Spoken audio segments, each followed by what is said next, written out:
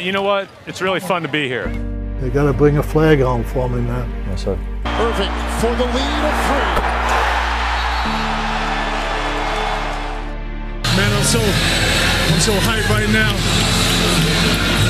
Anything's possible. Anything's possible! Backs it out against Turner. Here's the rerun. Shoots it again, and the same result. Gordon Hayward says, yes, this is my building.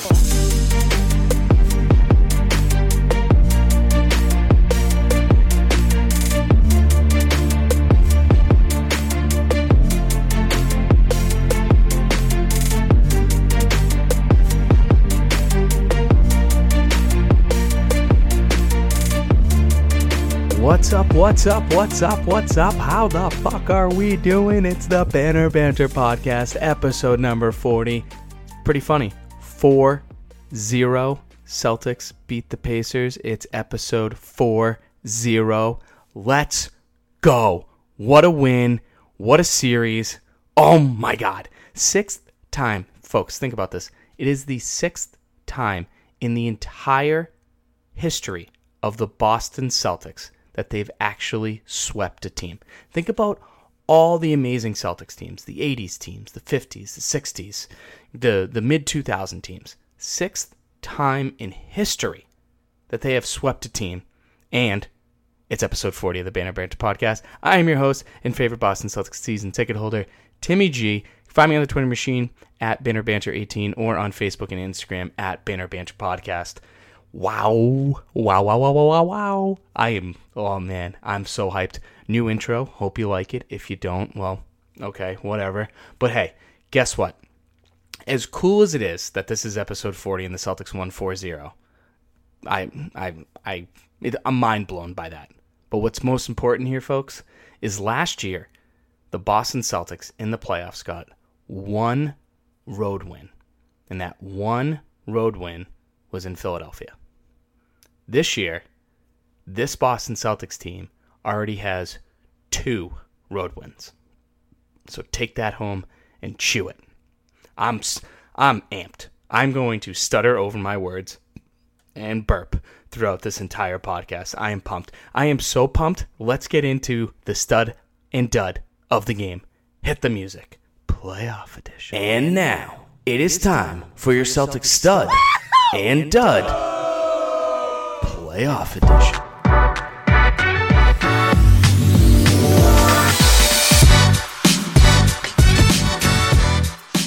All right, the stud and dud of the game is Gordon Hayward. Gordon Hayward, 20 points, 7-9 from the field, plus 13, 2 assists, 1 board. And, yesterday was Easter, and he died.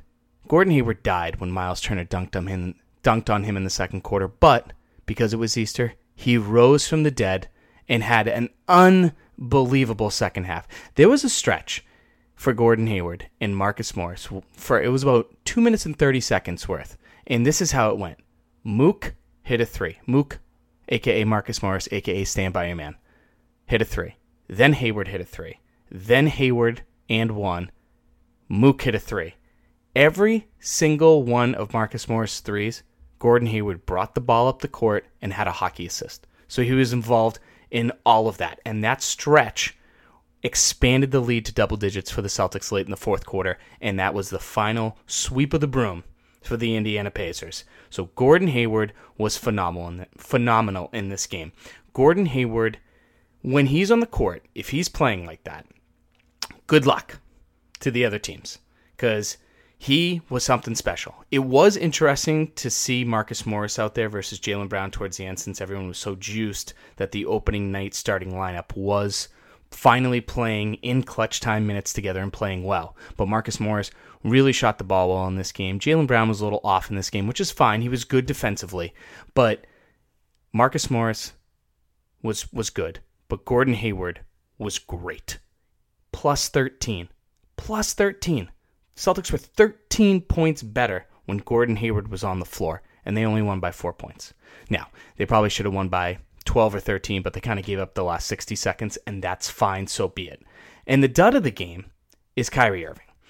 He did say after Game 3 that the closeout game is the hardest game you need to win or you need to play all season. And it sucked for him. He was 4 of 13 from the field, a -10. So that means when Gordon Hayward was on the floor, he was 23 points better than Kyrie Irving for the team. Crazy. He didn't hit a single three-pointer all game. And you know what? It's fine. It wasn't his best game. Get it out. He was bound to have a bad playoff game. And sure, Game 3, he wasn't unbelievable like he was in Game 1 and Game 2. But this game was crap. See you later. Bye-bye. Get it out of the way. Get it out of the way. And I'm wondering if it's because he did get hit in the chest pretty early running through a screen by Miles Turner. And it knocked the wind out of him.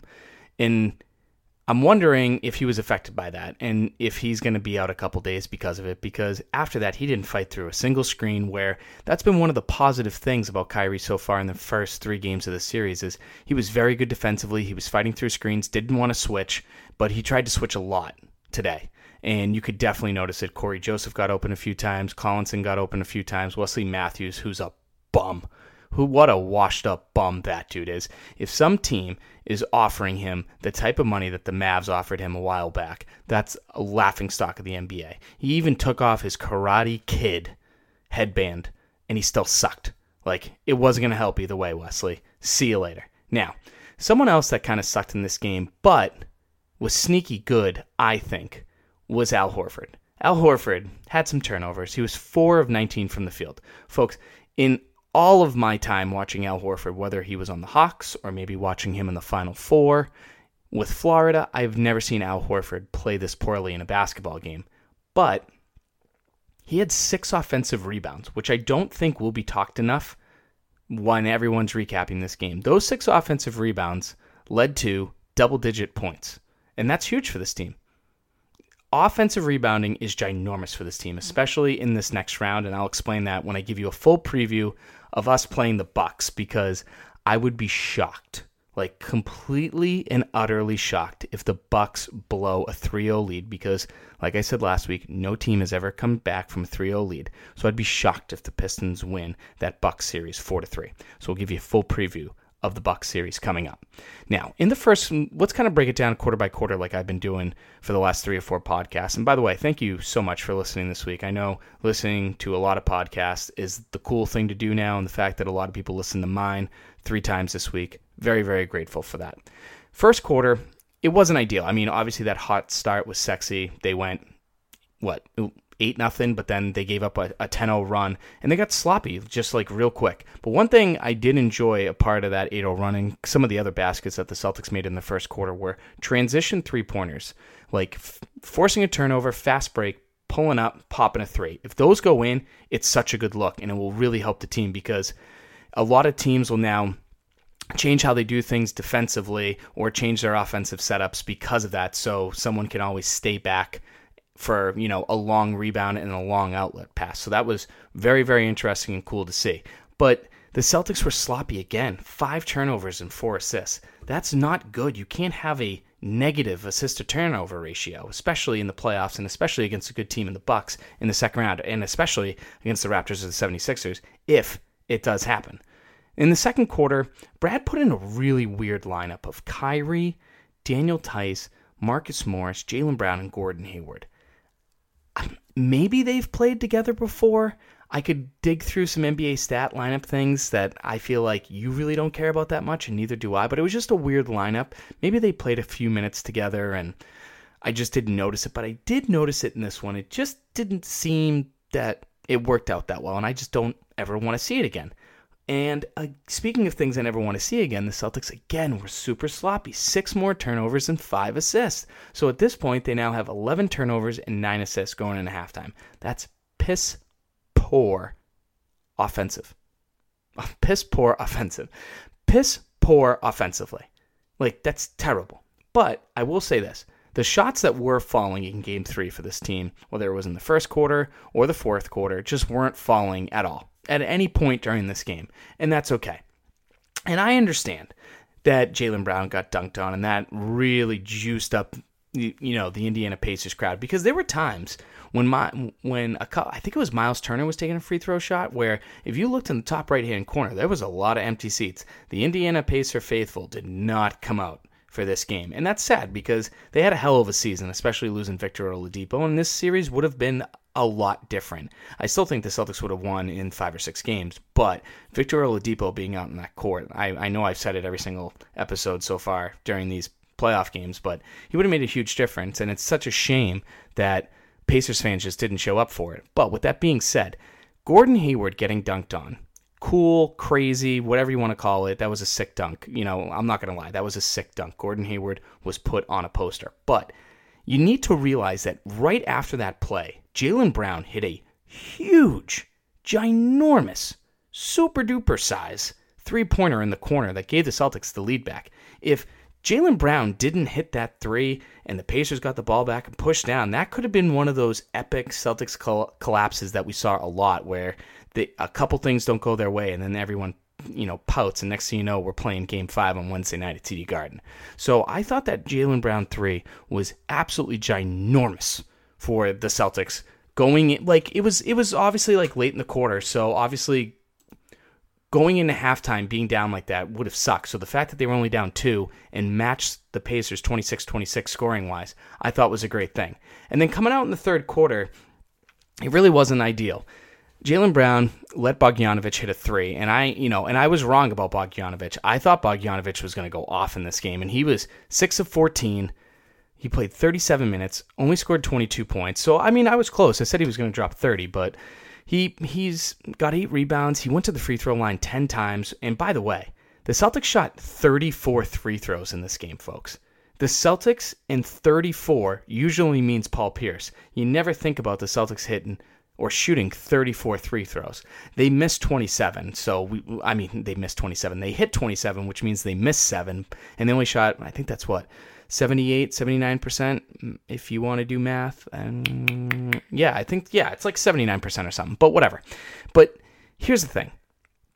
If the Celtics can get to the free throw line 34 times a game, and then they go 11 for 28 from 3, or 12 of 29 from 3, whatever they did in the game, that is ginormous, and they're going to score a lot more than 110 points because that's going to open up so many more things for so many other people. I think Kyrie went to the line 7 times, Horford went to the line 6 times, Tatum went to the line 12 times, so just between the starters, if you could get 25, 26 free throws, and then you figure you can get 10, 11 free throws from the bench, that's going to be huge.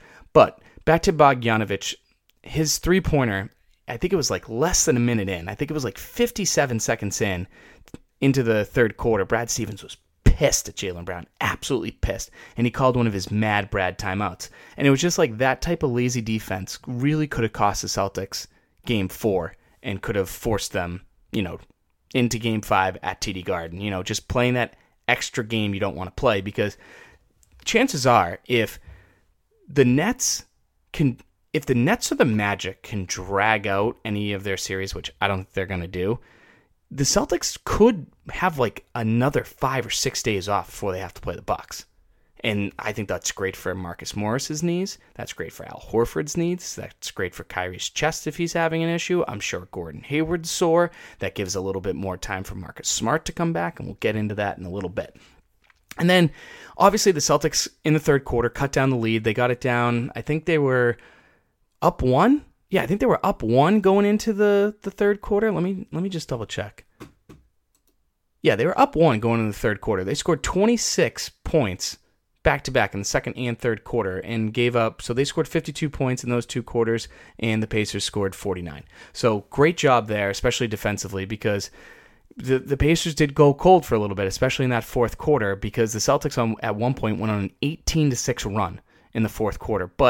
And Al Horford, I thought, stayed out way too long.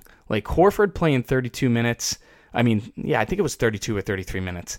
He must have played at least an 8 or 9 minute set, and that's just not needed. And because of that, they had to bring out Baines and Tice. So let me just say this in the nicest way possible. Aaron Baines and Daniel Tice should never be on the effing floor together, ever. They just don't work out. One's somewhat athletic, one's physical, but both really aren't ideal offensively. So yeah, just all set. Like put Semi Ojeleye in if you need a physical body.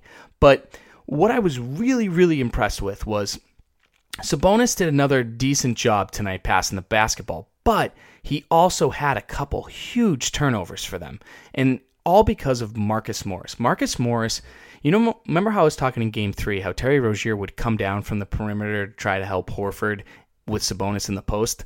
That didn't really work, and I think Brad noticed that. So what he had everyone kind of rotate over, and then weak side help by Marcus Morris came over, put the hands up. They tried to skip it across the court. Terry Rozier would come over, steal the ball, and that was great weak side defensive help by Marcus Morris. It really was. I was very, very happy with that because you don't really think about Marcus Morris being like a good weak side help defender, but he was great. And Terry Rozier, with his 2 steals in the game and 11 points plus 9, that was delicious. Absolutely delicious. And I was really happy to see Terry actually play really, really well. And then one other thing before we move on, while I just break down the series now that it's over, is I understand why the NBA called that flagrant foul on Corey Joseph late in the game on that Jason Tatum dunk. But here's the thing. That should have never happened. Not from Corey Joseph's end, but from Jason Tatum's end. Jason Tatum caught that ball, and he was jogging like it was just like a walk in the park. And I know that doesn't make any sense when you jog and then walk in the park, but he was just taking his time, tick-tock, not that big of a deal. It's the playoffs, Jason. Get the basketball, run as fast as you can, and throw down an absolute hammer. Do it. Like, I've noticed that Jalen, sometimes Terry, but mostly Jason, will literally be so lazy on these fast break layups or dunks, and it drives me nuts. Like, what if Corey Joseph blocked that? Tatum doesn't go to the line, doesn't get his flagrant foul free throws. Celtics would now be down 2 at that point versus being up 1. No, they would have been down 1 instead of being up 1. It could have changed the game if Corey Joseph made that block. So just Jason Tatum, like Giannis, you can't do that against Giannis. By the way, I know it's Giannis, but I just like saying Giannis, so I'm probably going to say Giannis a lot, even though it's Giannis, but I should probably just call him the Greek freak and shut myself up. But anyways, Giannis will stuff you 2 sides to the moon, or 6 shades to the moon, whatever that saying is. I don't even know if it's a saying, but I've heard it before, I think. Maybe I just saw it on Twitter. I mean, you shouldn't believe everything you see on the internet. But Tatum's got to be more aware and more aggressive on those fast break points, because get the dunk. Let's move on. Let's go. All right. Now, why did the Celtics win this series? We could talk a lot of things. I think, first off, they shot 44% from the field, 39% from 3, which is huge. Both of those are better than their regular season averages. I thought that was great. Really wasn't happy with the assists. They only had about 20 assists a game, 16 turnovers, and that's like a 1.2, 1.3 assist to turnover ratio, and that's not going to cut it in the NBA playoffs. No way. You can't have 20 assists and 16 points. 20 assists and 16 turnovers on average in an NBA series. It's not going to happen. But one thing that I really found sexy, like so sexy, defensive rating was at 95.8, under 100. You don't see that a lot in the NBA playoffs. So that was great to see. Now, I understand the Pacers really aren't that great offensively. They really don't have a go-to scorer, etc., but I don't care. 95.8 defensive rating is a beautiful, beautiful thing. But most importantly, 80% defensive rebound percentage. That gives me all the feels. All the feels. Nipples hard, glad I'm not wearing sweatpants, you name it. But if the Celtics can get 80% of their defensive rebounds, if not more, in the next round, they'll win the series. No questions asked. Because rebounding is going to be vital, and I'll break that down in a little bit. But overall, Celtics swept them. 4-0. They did what they were supposed to do, win as quickly as possible. Obviously, some things have to improve. They have to take care of the ball better. The rebounding has to stay as is. Jaylen Brown, Jason Tatum, Marcus Morris, Gordon Hayward, they still have to shoot with confidence. Terry Rozier, he only played like 20 minutes, but hey, if he can play 20 minutes, get us 11 points, get a couple rebounds, get a couple steals, I'm content with that. And I said that going into the playoffs. So I really think that I trust Kyrie and Al Horford to have bounce-back games. But it's really, can Jason Tatum play like that again? Can Marcus Morris play like that again? Can Gordon Hayward play like that again? Can Jaylen Brown bring back his Game 3 magic? And can Terry Rozier continuously improve? That's going to be very, very important going into this Bucks series. All right, folks, let's get into the most likely series with the Milwaukee Bucks. And I'm not going to talk about last year's 7-game series with the Bucks. The Celtics won 4-3, thankfully, because they had home court advantage because they only won one road game in the playoffs. They lost every single game last year in Milwaukee that they played. And guess who has home court advantage in this round? Because the Celtics were the 4 seed and the Bucks are the 1 seed. Yep, that's right, the Bucks. So I'm not going to talk about last year. I will say this, though. We are going to see a lot more Semi Ojeleye. Excuse me again. That was absolutely disgusting. I'm really sorry, but I'm not going to edit it out. Now, we are going to see a lot of the muscle factory, Semi Ojeleye. Semi can be very physical with Giannis. Giannis isn't a great free throw shooter, and we'll talk about that in a couple minutes. But if you can be physical with Giannis, get him to the free throw line, waste some fouls, I think that will be a good thing. And it will also leave Al Horford off of Giannis a little bit because the Greek Freak is going to be guarded by Al Horford. Al Horford's a very good defender with Joel Embiid. He did a reasonable job.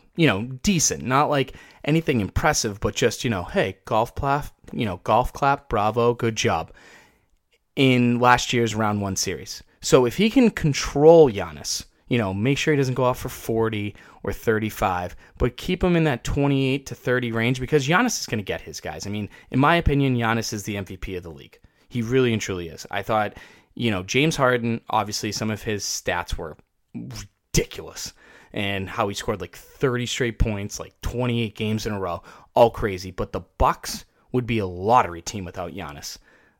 The Rockets might be too with James Harden, but the Bucks would have had probably like 15 wins and the Rockets might have had like 25 or 30. But hey, we're not talking about the MVP race. We're talking about round 2 of the NBA playoffs. Now, the Bucks and the Celtics played 3 times this year. The first game, Celtics won by 4. It was in November. The Celtics hit 24 3-pointers in that game. 24 3-pointers, and they only won by 4. So right then and there, that's very alarming. Then in December, they won by 13. The Bucks won by 13. They were up like 25 or 30 in that game. That was the game where the Celtics were down like 18 or 19 and Jaylen Brown dunked on the Greek Freak, Giannis Antetokounmpo. So if I keep saying Greek Freak, it's Giannis Antetokounmpo. And he flexed on him, and it was one of the dumbest things I've ever seen. He got the dud of the week because of that. I literally looked it back up. I literally gave him the dud for flexing when being down that much against a very good team. And then right after the All-Star break, the very first game after the All-Star break, I was actually in South Carolina for my buddy Jay's wedding, and we were in his very cool man cave, and we were watching the game, and they lost by 1, and that was the game where Kyrie and or Marcus Morris got fouled on that inbound play, where the Celtics could have won that game, should have won that game. It was a very winnable game for that team. So obviously both teams looked terrible, very rusty, which is expected, and we might see a little bit of rust if the Celtics don't play in another 5 or 6 games. Like, I kind of want them to kind of maybe play on like Thursday, take 2 or 3, maybe 4 days off and go play Thursday, that way they don't lose the juice that they got going. But I just kind of want to break down why the Bucks are the number 1 seed, because they're ridiculous. Oh, by the way, Giannis in those 3 games against the Celtics averaged 31 points, and they won each time. So remember how I just mentioned like 28, 32 points, keep him somewhere in that range because he's going to get his. It's really about how everyone else does for the Bucks. The Bucks this year were 33-8 at home in a brand new building, and they got home court advantage, guys. They were 60-22 this year overall, the best record in the NBA, better than the Warriors. And I know the Warriors had some speed bumps, and that's fine. But oh Jesus, I'm burping like a mother effer. The Bucks scored 118 points per game, which was more than the Golden State Warriors. So they had a better record than the Warriors, and they scored more points than the Warriors. Now, how many points did the Celtics score per game? 112. So right then and there, you're already down 6 points. The Bucks also hit more three-pointers on average, just on average, not total, on average, than the Golden State Warriors. Again, that's insane. How, that's ridiculous. Brook Lopez has been an insane three-point shooter. Chris Middleton is such a great three-point shooter. Mirotic is a good three-point shooter. But guys, if the Celtics can find a way for Giannis Antetokounmpo, a.k.a. the Greek Freak, to shoot three-pointers, the Celtics will sweep another series. Now, that's not going to happen, but if they can figure that out, they're going to win. They're going to win. The Celtics hit about 12.5 threes a game. The Pacers. The Bucks hit 13.5 threes per game. The Bucks' three-point percentage is 4 percentage points higher than the Celtics. That's crazy. That's absolutely crazy. Now, in this series, okay, the Bucks have been playing the Pistons, and they have shot 35 three-pointers a game, and the Celtics have only shot 29. And the Celtics are actually shooting 2% better in the playoffs. So that's a plus. So if the Celtics can keep shooting some threes at a better rate than the Bucks in the playoffs, that's a very, very good thing. Because remember, I just said the Celtics hit 24 three-pointers in November and only beat the Bucks by 4. So every three-pointer is really going to matter. And here's another insane thing about the Bucks. The Bucks were top 5 in field goals made and field goal percentage. The Bucks made about 43 field goals a game, and they shot 47% on average per game. And right now in the playoffs against the Bucks, against the Pistons, they're shooting 50% from the field per game in the playoffs. That's absurd. That's ridiculous. That scares me a little bit. But I believe these 4 or 5 things can really and truly help the Celtics win this series. The Celtics are going to need all the help they can get, guys. The Bucks are ridiculous. Giannis is unreal. I want to say Celtics in 7. I wouldn't be surprised if it's Bucks in 5 or 6. I'm just being realistic. The Bucks are a really, really good basketball team. The Celtics really don't match up with them well, but I think the Celtics' depth could help them there. But that means the depth of Gordon Hayward, Marcus Morris, Terry Rozier, and hopefully a return of Marcus Smart will help them, okay? But that's huge ifs and buts. So if the Celtics win this in 5 or 6, I will be absolutely shocked. And you guys know I'm all about the Celtics, but I try and be as realistic as possible. So I'm not giving out any predictions by any way, shape, or form. All I know is that this is going to be a hell of a series and a hell of a mountain to climb to beat these Bucks. So these are the 4 or 5 things that I think the Celtics need to do to beat this team. Free throws, rebounding, turnovers, points in the paint, and pace. And let me explain what pace is. Pace is how many possessions each team gets per game. So the higher amount of pace you have, or like the statistical number pace, that means the faster you play. So for example, the Bucks played the 5th fastest. They had 103 possessions per game. And the Celtics played the 16th fastest at 100 possessions per game. So basically what that means is the Bucks, because they play quicker, they shoot the ball quicker within that 24-second shot clock, they probably get more shot opportunities, which means they could be scoring more points, and their opponent is scoring less amount of points, or less amount of shots, I should say.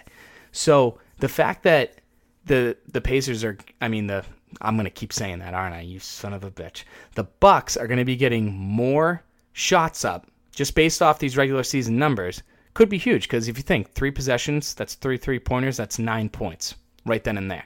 So that's ridiculous. Okay? So that's absolutely crazy. Now, you got to control the pace with them. You really and truly got to do that. Now, obviously, playoffs, it slows down. Regular season, you just kind of get up and go, going for a layup. No one's really going to contest. So the Celtics can't force quick shots in the shot clock. They got to force the right shots. So if the right shot is with 3 seconds left, so be it, because I'd rather have a shot with 3 seconds left that's the right one after a play is run than versus, a step back after 3 or 4 dribbles shot with about 14 or 15 seconds left on the shot clock, because that's how the Bucks want to play. The Bucks want to give you a quick shot and then run. And we don't want that, okay? The Celtics do not want that in any way, shape, or form. Here's the other thing. Free throw attempts are going to be huge. The Bucks were 15th at free throw attempts this season. They get about 23 a game. But here's the thing. They're a 77% free throw shooting team, which is 14th best in the NBA. So that means they're right in the middle of the pack. But here's what's crazy. The reason why they get about 23 free throws a game is because the Greek Freak took 6 686 free throws this year, which is about getting 9.5 free throws per game. He was second place overall in the league. You know who was first? James Harden. Obviously, I think James Harden shot like close to 900 free throws this year, which is insane. But Celtics fans, just listen to me here, okay? The Greek Freak is going to get calls. Jason Tatum is not going to get calls. So just adjust to it now, okay? You complain that LeBron used to get calls all the time. Well, guess what? Giannis is going to get calls. That's how the NBA works, okay? He's going to get calls. Some of them are going to be bullshit. Some of them are going to be reasonable. But just think before you react, okay? It's going to happen. So you just got to be ready for it. Now, here's the issue with the Bucks taking 23 free throws a game, which was 15th most in the NBA. The Celtics only take 19, which was like 27th worst. That's terrible, folks. 19 free throws a game for Kyrie Irving, Jason Tatum, Al Horford, Gordon Hayward, Jaylen Brown, Marcus Smart, the king of flops. 19 free throws a game. That has to change. They took 34 in Game 4 yesterday against the Pacers. That is a Celtics team I need. 15 free throws less on average than what they did yesterday in Game 4. Now, here's the great thing. The Celtics are the fourth best free throw shooting team at 80%. So you're a good free throw shooting team. So attack the rim. Like, it's not rocket science. Attack the rim and good things will happen. You'll get to the line. Now, you're going to get to the line as much as Giannis? Probably not. But at least try. At least try. One thing that's also going to be very important in this series, points in the paint.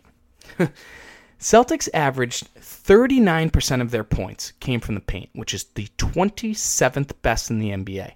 How many teams are in the NBA, folks? 30.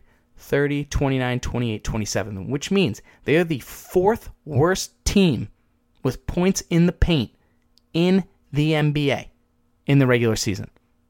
Does that make anyone else feel uncomfortable? Because I'll tell you this right now, it makes me feel extremely uncomfortable. Extremely uncomfortable. Now, guess who's really good at it? The Bucks. The Bucks get 45%, which is top 10. It's like 11th, but with ties and stuff. It's top 10. 53 points per game they get. The Celtics only get 44 points per game in the post. You gotta get points in the paint. Because guess what? Points inside the paint, and you're attacking the rim. If the shots don't fall, you might get fouled, which would then lead to free throw shots, which you're very good at.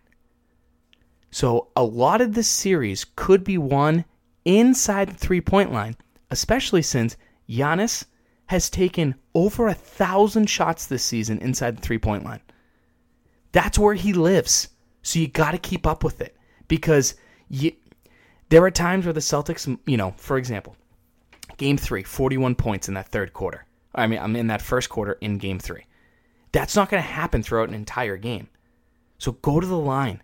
Get points closer to the basket, Celtics. Please, I beg you.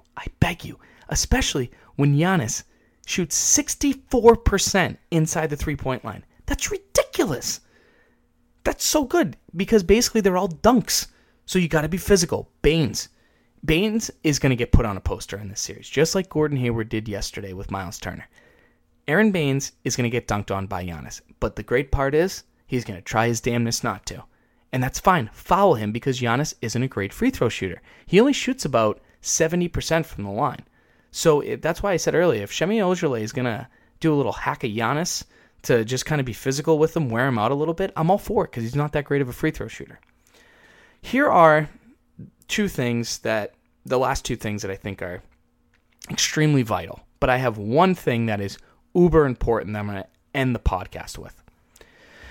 Rebounding.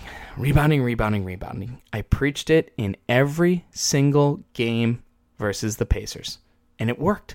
The Celtics won the rebound battle in every single game, except for Game 4. It was tied, but that's fine because they got more defensive rebounds. So I guess we'll take that as a win because remember, Celtics getting 80% of their defensive rebounds in the Pacers series is huge. But guess who's the number one overall team in the league during the regular season with 49 rebounds per game? The Milwaukee Bucks. And guess who was 22nd? The Boston Celtics. 44 rebounds. So literally, the Bucks get 5 more rebounds. More per game. 21 teams in between the two. That's ridiculous. Absolutely ridiculous. And this is how the 3 regular season matchups kind of broke down. Celtics lost by 3. Celtics lost by 19. Celtics lost by 5. And so far in the playoffs, the Celtics are getting more rebounds. I just said they get about 44 a game. In the playoffs, they got 47. But guess what? The Bucks are getting 53 rebounds a game. And in the regular season, they got 49. So each team is rebounding more. But the Celtics' offensive rebounding is better. Almost a full rebound better than the Bucks. The Bucks do not attack the offensive glass. The Celtics, I felt like, did a reasonable job, especially Al Horford. He got 6 yesterday in Game 4.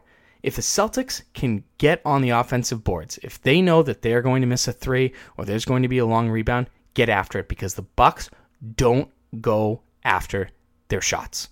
You know, it's basketball basics. When your coach says, hey, follow your shot, the Celtics need to follow their shots. Kyrie does it every once in a while, like when he knows. Terry sometimes does it too, but the Bucks don't do it.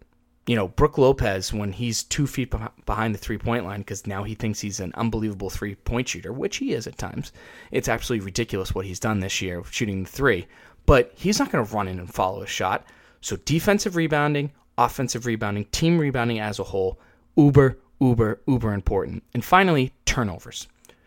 I preached throughout this entire Pacers series that the Celtics need to take care of the ball more. The Celtics are the third best team in the NBA with turnovers. They only turned the ball over 12.8 times a game. That's great. That's absolutely great. The Bucks, 13.9. So the Bucks literally almost a turnover and a half more than the Celtics. That's huge. Force turnovers, but take care of the ball. Don't let them steal the ball from you, steal the ball from them. Make it happen. Okay? One final thing about this whole thing. Points off turnovers. You know, I just mentioned turnovers. Looking at the points off turnovers for Game 4. Pacers 16, Celtics 15. But if you look at Celtics Bucks, Celtics are number 5 in the league. Points off turnovers. They get 18.1 off turnovers, and the Bucks get 16.7. So if you can force more turnovers, take control of the ball, and when you force those turnovers, you score in transition, that's huge. So rebounding, points in transition, taking care of the ball, free throw attempts, rebounding, free throw attempts, rebounding, rebounding. The pace of the game and points in the paint. Those things, did I mention rebounding? Those things can win this series for the Boston Celtics. Now, 3 important things for each team. Tatum, Hayward, and Morris. Those are the 3 most important people in this series for the Celtics, because I trust Al Horford on both ends. With Giannis, he can be physical with Giannis down on the block, and I understand Giannis is, and I keep saying Giannis. Sorry, folks. Giannis, I'm really excited for this series because I think it will really test the Celtics team, and it could be the last time we see Kyrie Irving in a Celtics uniform, too, if the Celtics do lose. Just keep that in mind, okay? I hate to be the bearer of bad news, but it could be a possibility. I really think if the Celtics can beat the Bucks here, Kyrie stays. For real. And I know I really haven't talked about that a lot this year, but if the Celtics lose this series, it could be the last time we see Celtics and Kyrie Irving together as one. But I'm not worried about Al Horford and Giannis. I think, you know, Giannis is going to get his 30 as long as Horford can get his, 15 and 10.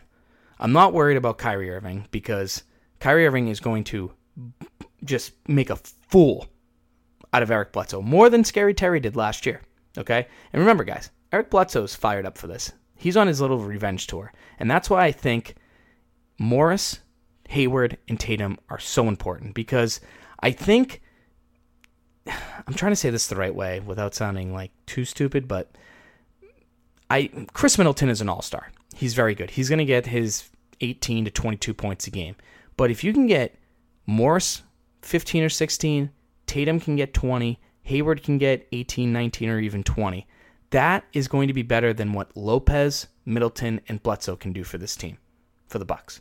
So if those three guys can outplay Middleton, which will be tough, but if the three of them combined can outplay Middleton, Lopez, and Bledsoe, and Sterling Brown, or even Brogdon if he comes back, which we'll get to in a second, that's going to be absolutely important. Tatum, Jason Tatum, if you see Mirotic on you, attack the rim. Just blow by him. You did it with Bogdanovic against the Pacers, and I guarantee you Bogdanovic is a better defender than Mirotic. Gordon Hayward, coming off the bench. If you see Ersan Ilyasova on you, attack him. Attack him, attack him, attack him. They can't guard you. Drag that foot, do that little step back, so be it. Attack the rim, just like you did in Game 4. Do that for me, please. Now, outside of Giannis, it's really going to be the three players that they're probably going to focus on is Mirotic, Middleton, and Bledsoe.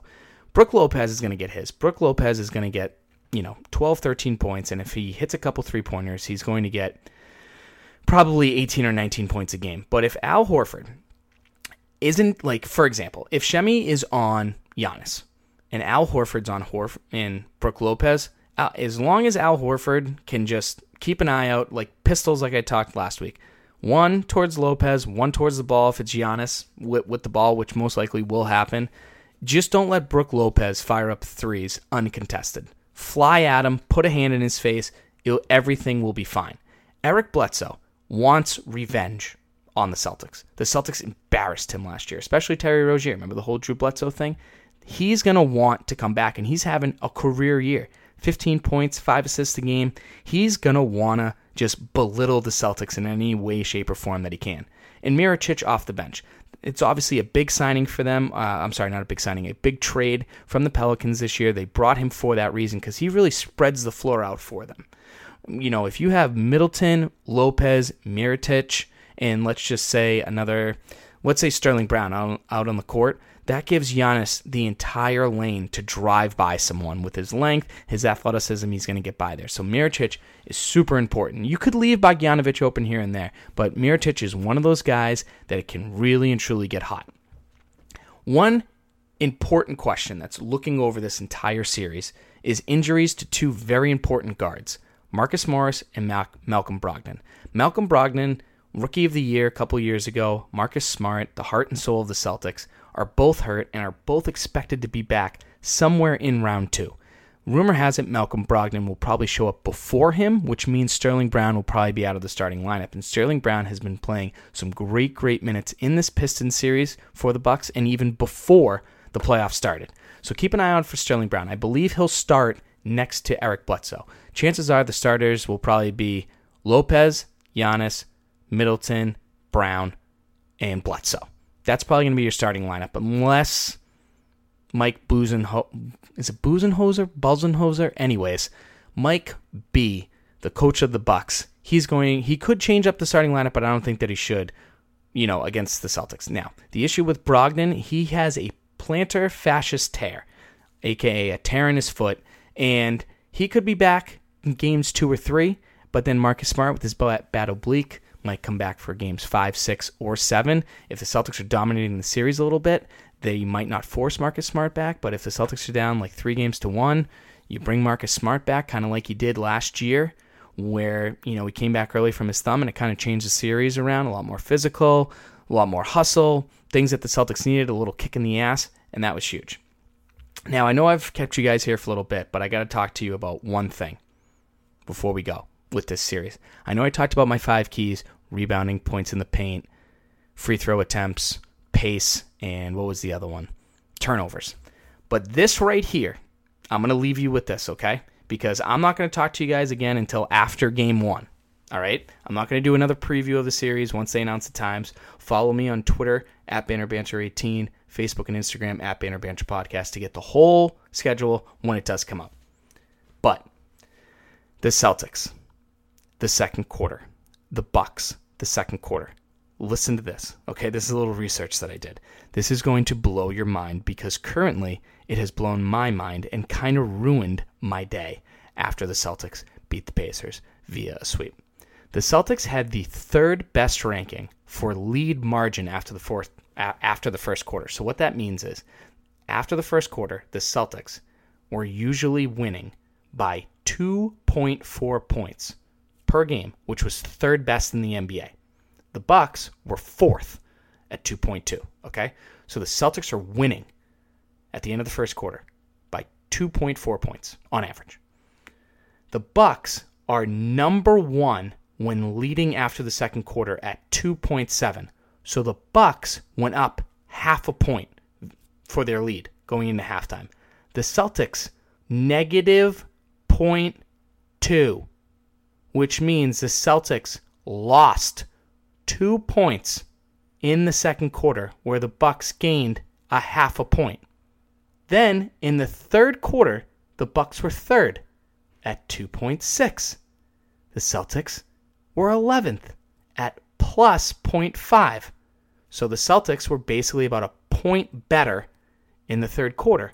And then the Bucks were number one overall in the fourth quarter at 2 even, and the Celtics were third best at 1.6.